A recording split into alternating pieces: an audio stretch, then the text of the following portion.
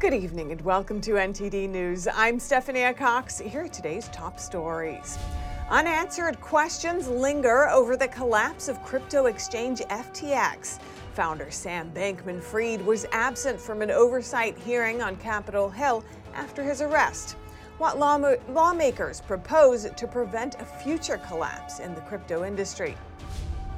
Florida Governor Ron DeSantis hosts a panel of health and medical specialists to discuss the COVID-19 vaccine, what they say about the risks and benefits. President Biden signing a bill that grants federal protections to same-sex marriage, what it means and what some are saying about it. The Department of Energy announces a major breakthrough in scientific research. They say their recent findings could lead to an unlimited source of clean energy.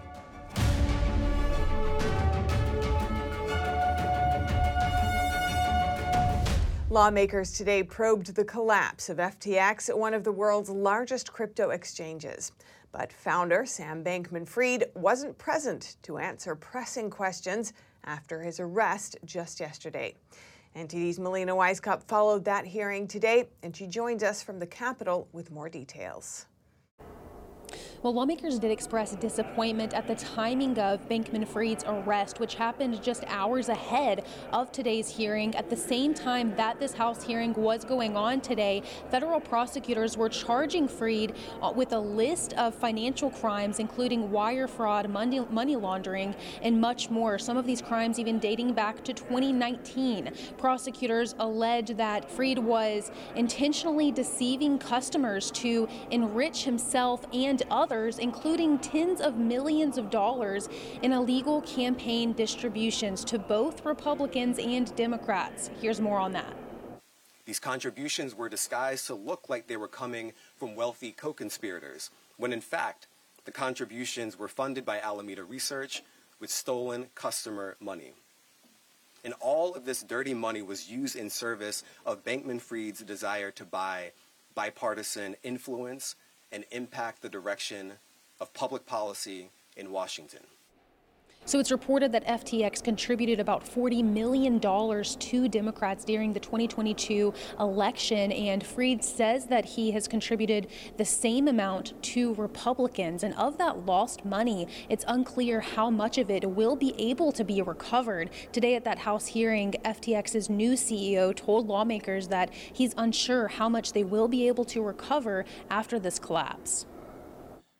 We're dealing with literally a paperless bankruptcy in terms of how they created this company. It makes it very difficult to trace and track assets. So this collapse has ultimately led lawmakers to push for regulation for cryptocurrency. Congressman Richie Torres is a strong supporter of the crypto industry, and he has unveiled a couple of bills to regulate it. Here's what he told us. No crypto exchange should be able to count its own tokens as assets. Second, there has to be regulations in place to ensure the segregation and protection of customer funds. Right, a crypto exchange should be prohibited from lending, leveraging, or commingling customer funds. Then you have other lawmakers who do believe in regulation, but say that they believe it will be difficult to enact these regulations. I mean, anyone can come up with their own coin. Anybody can come up with their own, theory there and start to, make money. So I'm not sure that we're not heading into a disaster here to begin with. Prosecutors are now calling the collapse of FTX one of the biggest frauds in American history. Reporting in Washington, D.C., Melina Wisecup, NTD News. If you watch our broadcast, you've probably heard of the Twitter files by now. However, most major networks seem to have avoided the topic, barely reporting on it. The founder of news clipping and transcribing service Grabien says he looked for the term Twitter files in the organization's database. Since December 2nd, ABC and CBS News allegedly haven't mentioned the term a single time. NBC used the term once and CNN 13 times. That's compared to almost 400 mentions by Fox News. Elon Musk has been promoting the release of the files in the past few days. They show how Twitter previously limited certain topics and people, such as former President Trump. And speaking of Twitter, 2 doctors whose accounts were suspended during the pandemic confirmed that they're now able to post again. Dr. Robert Malone is a contributor to mRNA vaccine technology, and Dr. Peter McCullough is a renowned cardiologist. Malone was suspended by Twitter at the end of 2021 after posts that criticized the effectiveness of Pfizer's COVID-19 vaccine. McCullough was suspended from Twitter this October after repeatedly raising questions about the effectiveness and safety of COVID shots. About a month after Musk's takeover, Twitter said it would stop enforcing its COVID policy on misleading information. The policy reportedly resulted in the suspension of more than 11,000 accounts. And over in Florida, Governor Ron DeSantis held a roundtable on COVID vaccine accountability today. The governor and a panel of scientists discussed problems with the mRNA vaccine and the government mandates that supported it. NTD's Arlene Richards reports. For the second time this year, a distinguished panel of medical and health specialists joined Florida Governor Ron DeSantis to discuss the risks and side effects of the COVID-19 vaccine on kids and young adults. But first, DeSantis recognized Florida Surgeon General Joseph Ladapo. Dr. Ladapo was the first, made Florida the first state to recommend against giving the mRNA shots to these young kids. And that was something that was not considered popular to do in certain circles, but it was something that was following the actual data and the evidence that we had. In a previous announcement, DeSantis cited several studies showing an increased risk of myocarditis in teens and young men after receiving the bivalent mRNA vaccines for COVID-19. We did a study in Florida where we looked at all-cause mortality and cardiac mortality after the COVID-19 vaccines. There was a signal for a markedly increased risk of cardiac death in young men. One of the panelists said the benefits of the vaccine for children and young adults is minimal because there is very little risk of these age groups dying from the COVID-19 disease. On December 8, the FDA announced that it amended the emergency use authorization of approved COVID-19 vaccines to include children as young as 6 months of age. The FDA commissioner said since immunity from the vaccine declines, more people should keep up to date on it to prevent serious illnesses. Dr. Joseph Freeman questioned benefits of the vaccine from the beginning. From the day that these were authorized in December, there was uncertainty on if the benefits were going to outweigh the harm. We didn't know. We did not know. He said scientists voted not to approve the vaccine, but the FDA and the CDC decided otherwise. Freeman and a team of scientists studied the data from Pfizer's first clinical trials for serious adverse events. He said adverse events include those who were hospitalized, permanently disabled, or dead. They found that adverse events increased by 37% in the vaccinated group compared to the placebo group. The CDC states on its website that adverse events are rare. It states that any health problem that happens after vaccination is considered an adverse event. The event can be caused by the vaccine or by a coincidental event unrelated to the vaccine. DeSantis intends to ask the state Supreme Court for a grand jury investigation of any and all wrongdoing with respect to the COVID-19 vaccines. Arlene Richards, NTD News, New York. The lawsuit from Republican candidate Kari Lake now has a schedule set. A judge overseeing the case ordered a virtual hearing this afternoon. Lake, Governor-elect Katie Hobbs, who's also Arizona's Secretary of State, and officials from the Maricopa County Board of Supervisors attended, along with their lawyers. The hearing was delayed because hundreds of members of the public were trying to join the virtual court. Lake later tweeted saying it was the most popular meeting in America. Hobbs and the defendants are filing motions to dismiss with a Thursday deadline. Lake's response is due Saturday. Oral arguments are planned for next Monday, and the trial date is set for December 21st and December 22nd. The defendants say they're confident that the case will be dismissed without going to trial. They say a prolonged legal process would, quote, prevent the orderly transition of power that's set to take place on January 2nd. Lake's attorney argued that a lengthier trial would be necessary to present all the evidence. And the scientific community is now one step closer to creating an unlimited supply of clean energy.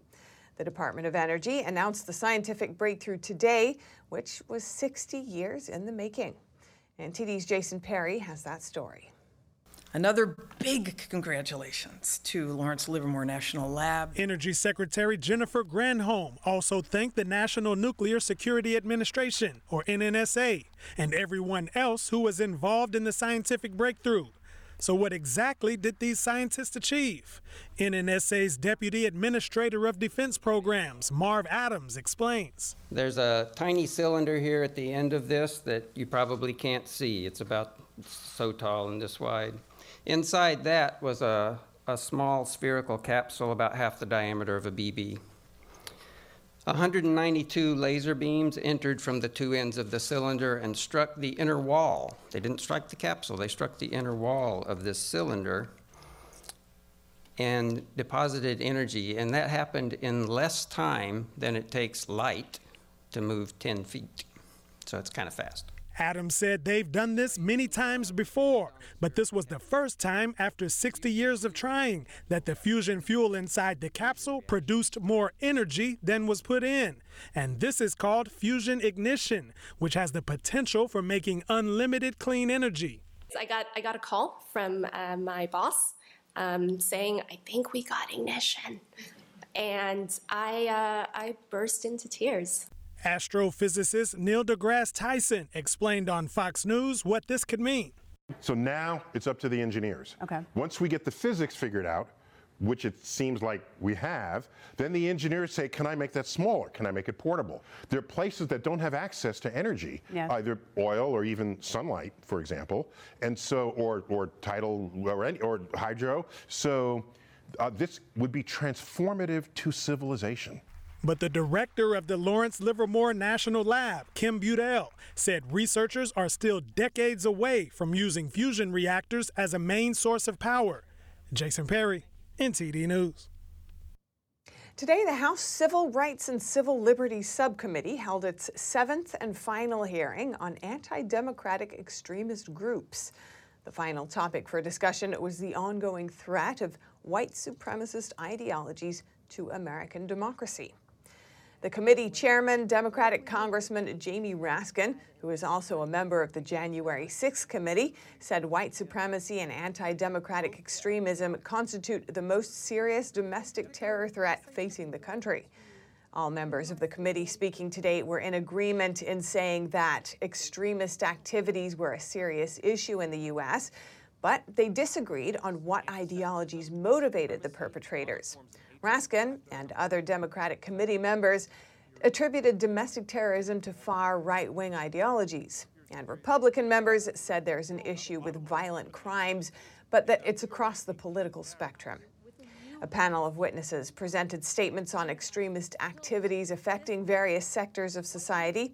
Topics included religious freedom, the LGBT community, and the threat of paramilitary organizations. At the conclusion of the meeting, Raskin gave members 5 legislative days to submit written questions to the panel for additional explanation. And President Biden signs into law a bill to protect same-sex marriage. But some Republicans say the legislation could have consequences for those with religious beliefs. NTD's Iris Tao has more. And thank you. Thousands gathered on the South Lawn as President Biden signs into law the so-called Respect for Marriage Act, the legislation granting federal protections to same-sex marriage. And now, the law requires that interracial marriage and same-sex marriage must be recognized as legal in every state in the nation. The bill would also repeal the definition of marriage as being between a man and a woman and replace it with language inclusive of gay marriage. Passed in both chambers last week, with 12 Republican senators and 39 GOP House members joining all Democrats to give it a green light. While Biden hailed it today, that hasn't always been his position. As a senator, Biden opposed federal protections for same-sex marriage, and for years he insisted marriage is between a man and a woman, and states must respect that. But things changed when he was the vice president. In 2012, Biden said he supported same-sex marriage, marking his first open reversal of his position. And you're comfortable with same-sex marriage now? Look, I am Vice President of the United States of America. The president sets the policy. I am absolutely comfortable. And today, while Senate Majority Leader Chuck Schumer thanked the Republicans who voted with Democrats to pass the bill, that's not the consensus of all Republicans in Congress. I hope and pray that my colleagues will find the courage to join me in opposing this misguided and this dangerous bill. Reporting from the White House, Iris Tao, NTD News. Coming up, the U.S. intelligence community forecasts a dramatic surge in crossings at the southern border as Title 42 is lifted next week. We hear from national security expert Todd Bensman. At the World Cup today, a spot in the finals was on the line as Argentina and superstar Lionel Messi, who was looking for that elusive title, took on Croatia. Stay tuned for more after this short break.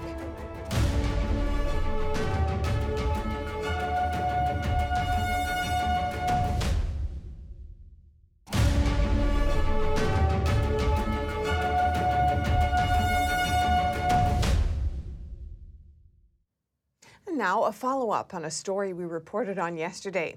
It was about a former Navy SEAL, Chris Beck, who recently detransitioned to identify as a man again. We reached out to Anne Speckard for comment. She's an associate professor of psychiatry, and she helped Beck write the book Warrior Princess. Beck recently alleged that Speckard prescribed him cross-sex hormones after his first one-hour visit with her.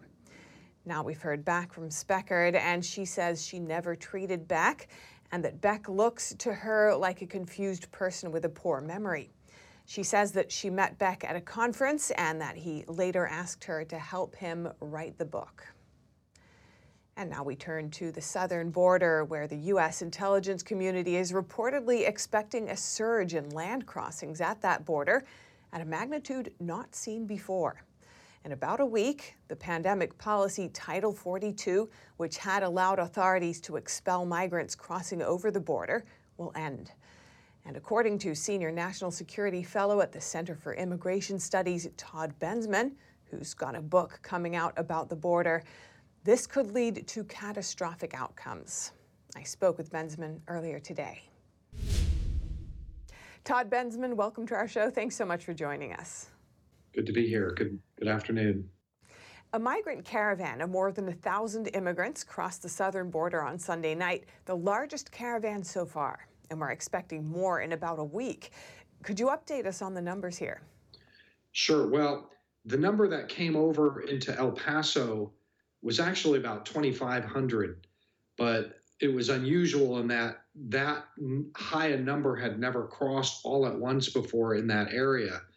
But I think that that's a harbinger of more of what we're going to be seeing in the very near future as we dismantle Title 42. Once that is finally gone, the intelligence community is telling us that we could go from where we are now, which is about 7,000 to 9,000 every single day, to 12,000 and as high as 18,000 in a day.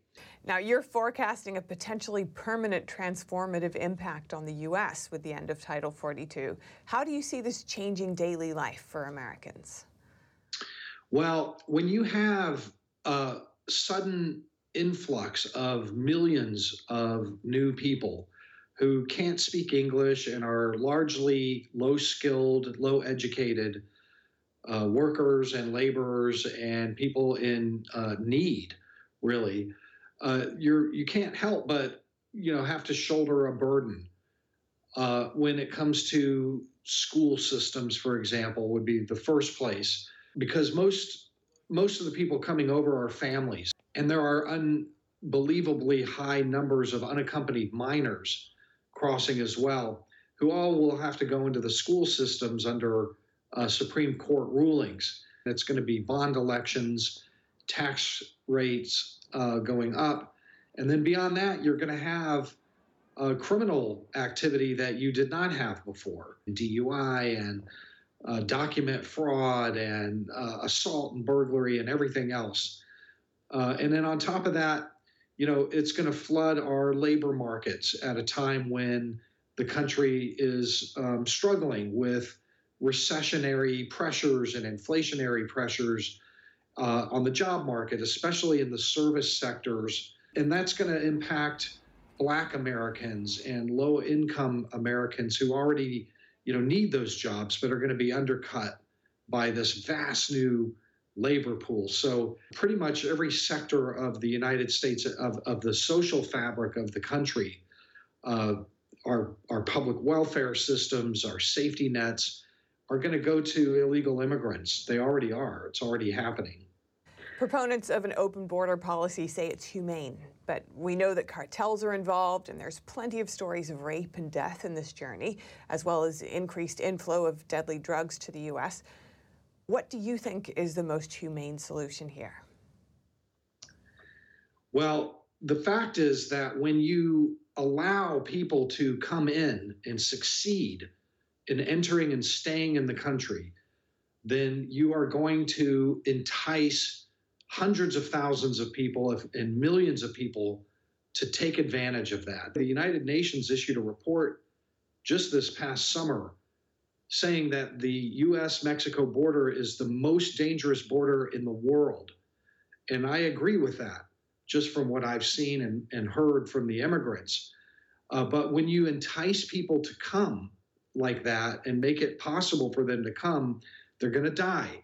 When you create deterrence, when you block, deport, when you make it so that they're not going to be able to get in, they're going to stay home. And when they're staying home, they're going to be alive.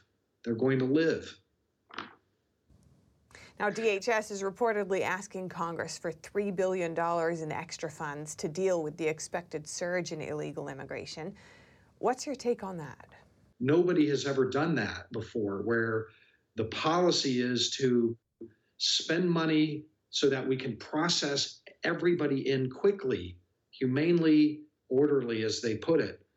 That is something that not even mainstream Democratic Party coalition people would ever have brooked in the past. Barack Obama, famously was called the deporter in chief. He was pretty tough on that border. When there was a surge, he acted swiftly to end that surge. President Bill Clinton was notoriously tough on the border, passed brand new laws, criminalized illegal entry, did a lot of policy work to prevent asylum fraud. But this is the first time we've ever seen a president actually plan to import as many people as possible and to not stop and block. Lastly, House Republicans have asked the DHS to explain how it will protect thousands of domestic flights this holiday travel season after pulling nearly all air marshals down to the southern border to deal with the crisis. What are your thoughts on that? Well, the fact is that the administration does not have the resources to deal with what the intelligence community is telling us could be as many as 18,000 a day. That's 6 million a year coming across. And so they are begging, borrowing, and stealing personnel from every federal agency on the books right now to surge them down to the border and help process those people in. And that takes administrative work, and you have to have a lot of people, a lot of hands on deck for that. I don't think it's a great idea to have the marshals do that. First of all, there aren't very many of them. And second of all, sure enough, wouldn't that be the one time when something happened that they were absolutely needed to save lives on a flight? Thank you. Todd Bensman, author and Senior National Security Fellow at the Center for Immigration. Appreciate your time. Thanks for having me. And now over to sports news. Here's NTD's Dave Martin with today's top stories. Thank you, Steph. Sad news in college football as Mississippi State head coach Mike Leach passed away Monday night. The 61-year-old, who is in his third season at the school, fell ill Sunday at his home before being treated at a local hospital. He was then airlifted to University of Mississippi Medical Center, where he passed away from what's being called complications from a heart condition. The family released a statement saying, quote, "We are supported and uplifted by the outpouring of love and prayers from family, friends, Mississippi State University, the hospital staff, and football fans around the world. Thank you for sharing in the joy of our beloved husband and father's life. Leach was a head coach for 21 seasons at the FBS level, with previous stops at Texas Tech and Washington State before coming to Mississippi State. He was particularly known for his record-setting air raid offenses that gave opposing defensive coordinators constant headaches. Leach is survived by his wife and 4 kids, in addition to 3 grandchildren. And in the NBA, the league has announced 6 new trophy awards, with the biggest being the Michael Jordan Trophy, which will be awarded to the league's MVP. Jordan was named MVP 5 times in his career, second only to Kareem Abdul-Jabbar's 6. Now, the Jordan Trophy is full of symbolism, with the most prominent being the weight of 23.6 pounds and the height of 23.6 inches to salute Jordan's number 23 jersey and his 6 NBA titles. And for your sports viewing schedule tonight, the NBA has a 5-game slate prepared, featuring the oldest rivalry in the league as the Lakers host the Celtics. And finally, for you hockey fans, the NHL has 12 games scheduled for this evening, including the Edmonton Oilers and leading scorer Connor McDavid playing at the Nashville Predators. And that's a wrap for sports. Back to you, Steph. Thanks, Dave. And a World Cup update for you. Argentina topped Croatia 3-0 this afternoon to advance to the finals. Lionel Messi scored the game's first goal on a penalty kick in the 34th minute, and Argentina never looked back. They'll play the winner of tomorrow's France-Morocco match. And that's all for today's news. Thanks for tuning in. I'm Stephanie Cox. Good night.